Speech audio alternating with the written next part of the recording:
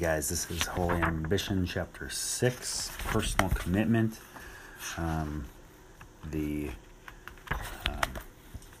Another name for it, I think, could be building character.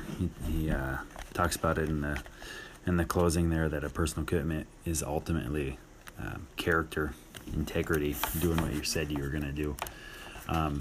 So it's kind of bringing everything together, that nothing's going to get done unless we commit to it. I thought there's some really good stuff in here, especially stuff that you could pull into starting a small group. Just like having a commitment, but he also just talked about the importance of relationship, and that nothing's going to get done unless it's with a team. And I think it's kind of the glue that's going to hold everything together. I also thought it was good when he kind of alluded to it back in the other chapters too, but a lot of times people are not getting involved because they don't see the big purpose, and we kind of hem and haw around. On page 134, it says, one reason people around us don't get committed is because we hem and haw about how they can be involved. We say, would you kind of want to sort of help out? In our minds, we assume we're asking, will you be committed? That's not what they hear. They actually hear lack of clarity, direction, and specific demands. And I think that's so true. I think people are interested in going all in. So if we have a clear vision and we ask them specifically how they can get involved, based on their strengths and their skills and their interest, I think people will get on board. Anyways, I also liked on 135 just that map. They kind of said where each of those places were and how they built it up. So anyways, back to small groups. He just keeps coming back to the importance of these, and I just feel like we need, when I say we, I mean me and Chelsea, just need to get involved in one again, because I feel like they're so impactful. And I think when we build small groups, it's just like Nehemiah, like small groups need to be local. They need to be with a community of like-minded, or not necessarily like-minded people, but people that get along and can challenge each other. I thought that was really good. So it also made me think that maybe one of the next book studies we need to do is that spiritual gifts one. I think it would be a good complement to this book at some point. So I did do a couple, like when Pastor was doing those spiritual gifts, I did that a little bit and found my 3 strengths, but he went on to say you should know your 3 strengths, your 3 weaknesses, and then your specific spiritual gift. So I thought that was real good. The divine design. Also on 138, it says, one of the greatest tragedies in the church in America and around the world is that Christians spend a lot of time and energy in conflict with each other instead of accomplishing the will of God. So I thought that was pretty convicting as well.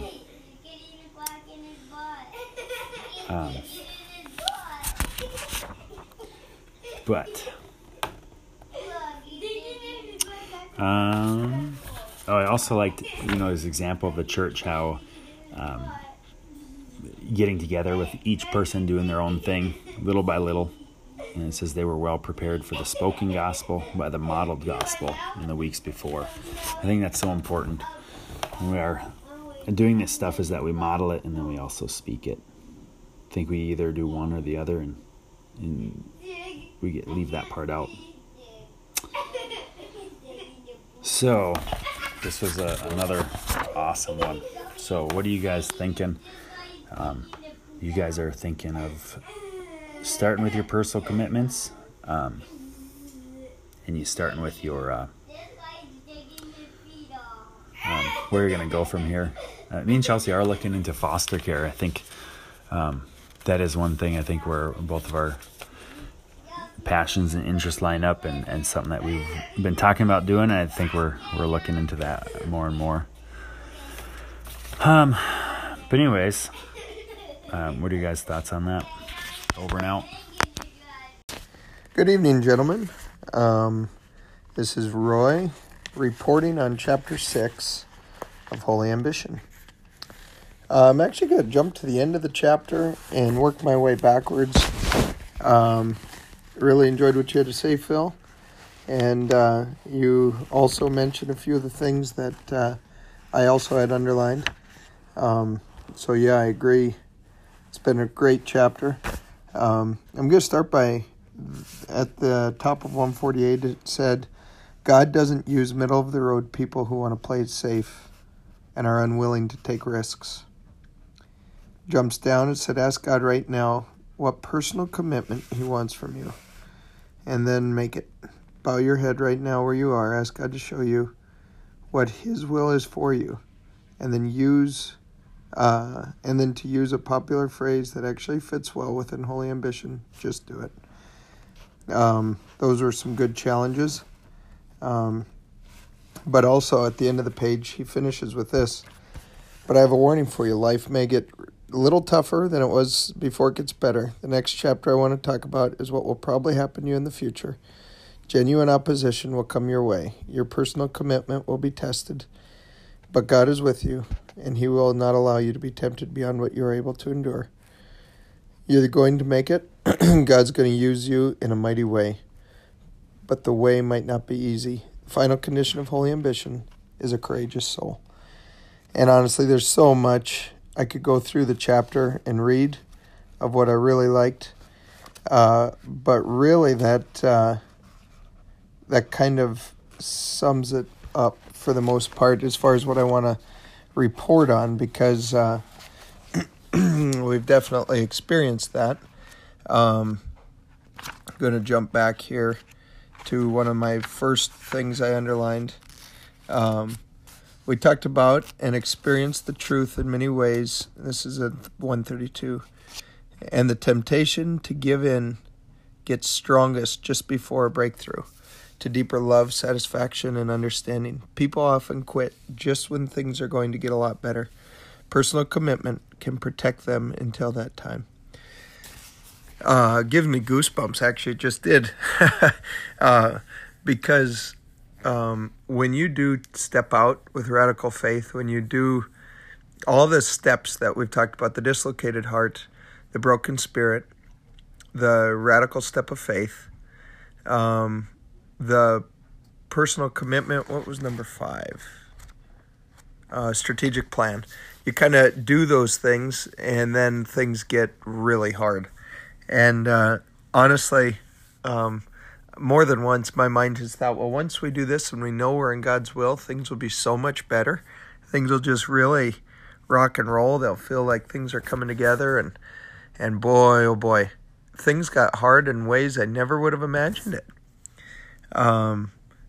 Lots of examples there that I can go into deeper at some point, but just lots of times. I remember reading this actually in 2014, shortly thereafter or before, I think after, I kind of had this moment of when I kind of quit caring about the work I'd done. I still did the work and I tried to do a good job, but my desires for what I was doing were completely taken away. And the Lord had revealed to me how I'd been spinning my wheels for the wrong things, for worldly things. And it was just pushing after things because of wanting certain things and having my mind so wrapped up in numbers and break-evens and profitability and equipment purchase, everything. And I had a radical change in my health that year, and I was so thankful for that. And I had so many different ideas, and I just felt like my mind was going so many different places, and all of a sudden I just lost all motivation and all desire. And it was a real surprise to me. And I read this book that summer, and boy, howdy, it was just perfect timing. And I'll never forget reading that most often things, and we were taking our first steps in the adoption process. We were starting to pray about it. We were starting to seek the Lord on that. No, it was probably 2015. Sorry, not 2014. And starting to take steps in that way, and thought things would be just clicking and going great. And I have it journaled, so I know I could go back and read it. But there's so many things that came up that made life hard and difficult and frustrating, and even setting, kind of looking to Meredith to satisfy and kind of give me purpose and all these things that she can't do as a human, and not looking to the Lord, and then being discouraged and frustrated with that, and just so many things God had worked in. Reading this really gave me a new vision, new perspective on it, and and then it happened with the twins, and we adopted the twins, and different things as well. It's just opposition comes up against you when you know you're doing exactly what God wants you to, and it gets hard, but sometimes that can also bring a lot of joy, because you know you are right where you should be. For instance, last year at Charlie's wedding, I was asked to marry him and Kara, and in Oregon, and so when we were there, it was a very busy time. End of May, knew the twins were going to be coming soon, and we were in Oregon the weekend before we flew to Arizona, so it was kind of crazy. And there was crop to be planted. There was, I guess the planting was probably, nope, Greg planted my corn, I guess. So there was crop that needed planted, a lot of spraying to be done, fertilizing to be done, and just so many different things. But yet I knew I'd sold my corn planter, I needed the money, and then the guy called me like 20 minutes before the wedding, told me he had a problem with it, and he was bringing it back, and told me to rip up the check, and all that stuff. Then we had a flooded the skid steer. One thing after the next, it was, and I didn't have the money to buy a skid steer, so I was trying to figure out how to swing that. So many different things, and then all of a sudden I realized that the Lord wanted me exactly where I was, and that it was all the things were so much opposition coming up against it, but yet I knew I was right where I was supposed to be, and the Lord gave me so much joy and peace. And the result of it was definitely not my doing, but all of a sudden I had this ambition and this desire to go and do a bunch of stuff for others, like help the DJ set up the mics and the speakers, and visit with him, and then visit with all these people coming to the wedding that I didn't know, and just start chatting with them. And Meredith's folks were there, her Uncle Jim, and just visiting with them and stuff. I just wanted, all of a sudden I focused on why I was there, and it was such a different outlook. And I think so often in life we can start looking at our problems and looking at the hitches and looking at the frustrations as discouraging, and they are, and it's frustrating, it gets hard, but knowing that God is right there with us, and He's not going to leave us nor forsake us, and that He has already given us victory, and that we fight from that, we're not for victory, really changes things. So I can tend to get really excited when I know the Lord is leading in a direction, and sometimes I forget that spiritual opposition is going to quickly be following. And then when it does, I'm kind of blown back for a while, but then when I actually realize and regain the perspective that that's common, and it's a good sign, because it shows that we are going in the right direction. God brings joy and peace and strength to help us keep those personal commitments. So, sorry this got long. Very impactful for me. It was years ago, and it is again. And so, yeah, Philip, I love your personal commitment that you and Chelsea have made to adopt, first of all, from Haiti, which I know it's been a difficult road, and a long one, and you're still in the midst of that, and that's awesome. Your personal commitment will keep you going during those times, and that's incredible. You've lived that. And then the foster care, that's another awesome step, and so proud of you guys and thankful that you guys are doing that and that God has placed that in your heart. And I know that comes with its own set of difficulties and stuff. But I know that God will sustain you and give strength and wisdom. And that's our prayer for you. And so, yeah, I hope you guys have a good evening, and we'll catch you guys later. All right, guys. Chapter 6, Personal Commitment of Holy Ambition. So, I took a long time for me to get through this one for some reason. Anyways, allergies been crazy and all the things going on, but that's good. So, the personal commitment thing is it's been a good chapter for me to read and just think about for my own life. But right away in the chapter, he says, it's not just about starting well, but to finish better. And the story of Nehemiah is such a clear vision of that. How he gets, the vision of what needs to happen. He feels bad, all the things, and then he goes and he completes the task, and that's the commitment. I think commitment also goes with discipline in our lives, and it says that by promoting discipline in our lives, they can protect us from developing character flaws. I think we really need to. It just is so easy to get wrapped up into an ideal or a thought or where we want to go with our vision, and get so excited about the vision, and then the hardships come, and like you were talking about, Roy, with hardships come in life, and it's easy for our minds to get just base everything on how we feel.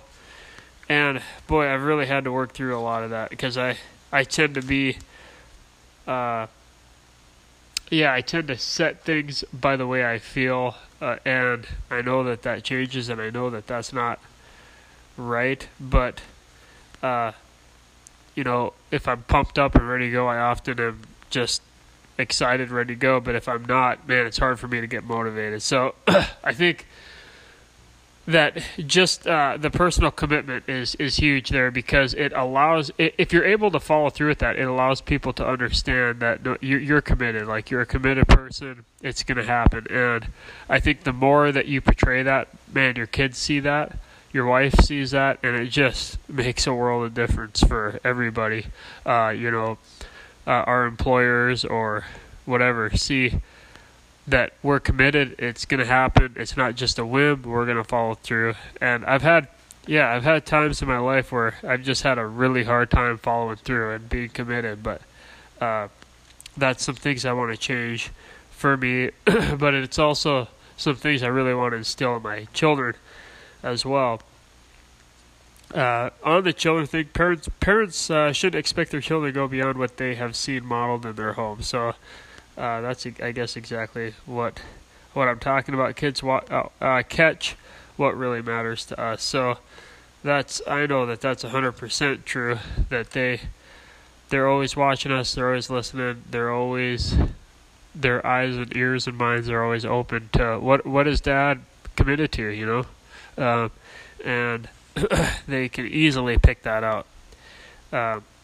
And I think too, with the commitment, we can actually better decipher on our vision and what we see as where God has put us, at this time for this reason. Then we can better, I think, figure out and decide where is my place, what am I doing, and what is my direction. And I think too, that just leads me to know that I've had a lack of direction in a lot of different places, and I know where lack of direction leads. It really goes nowhere, and it sends you really into a whirlwind of what's going on. So you can't 100% participate in something that has lack of direction. And so with the things that we're doing in our home and stuff, I think we're reevaluating a lot of things just because after reading this book and thinking about some things, it's like sometimes you got to start over at square one and go, okay, we got to reevaluate, we got to redirect, and we've got vision, we've got a heart for what we feel the need is, but we've got to get that direction going too, so that we can be 100% into it, we can be 100% committed, and we can recognize our roles in what's going on. So I guess the commitment thing is for me was just probably what I was just talking about. It's just like I've got the vision, I've got the heart, I've got all these things in place. Now I just need to get the direction to go, and I need to be committed.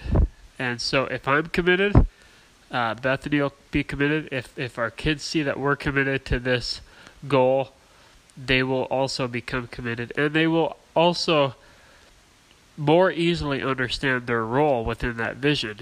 Just because mom and dad want to do this or that doesn't mean they can't have a part. And it gives them a vision of what their part is and how they can be 100% committed as well. So I don't know if any of that really makes sense. I really appreciated your guys' review of that chapter. That was really good, and always love to hear them. Sorry it kind of got so late in the week this week, but anyways, hopefully we'll keep plugging through here. So thanks a lot, guys. Hope you have a really great night.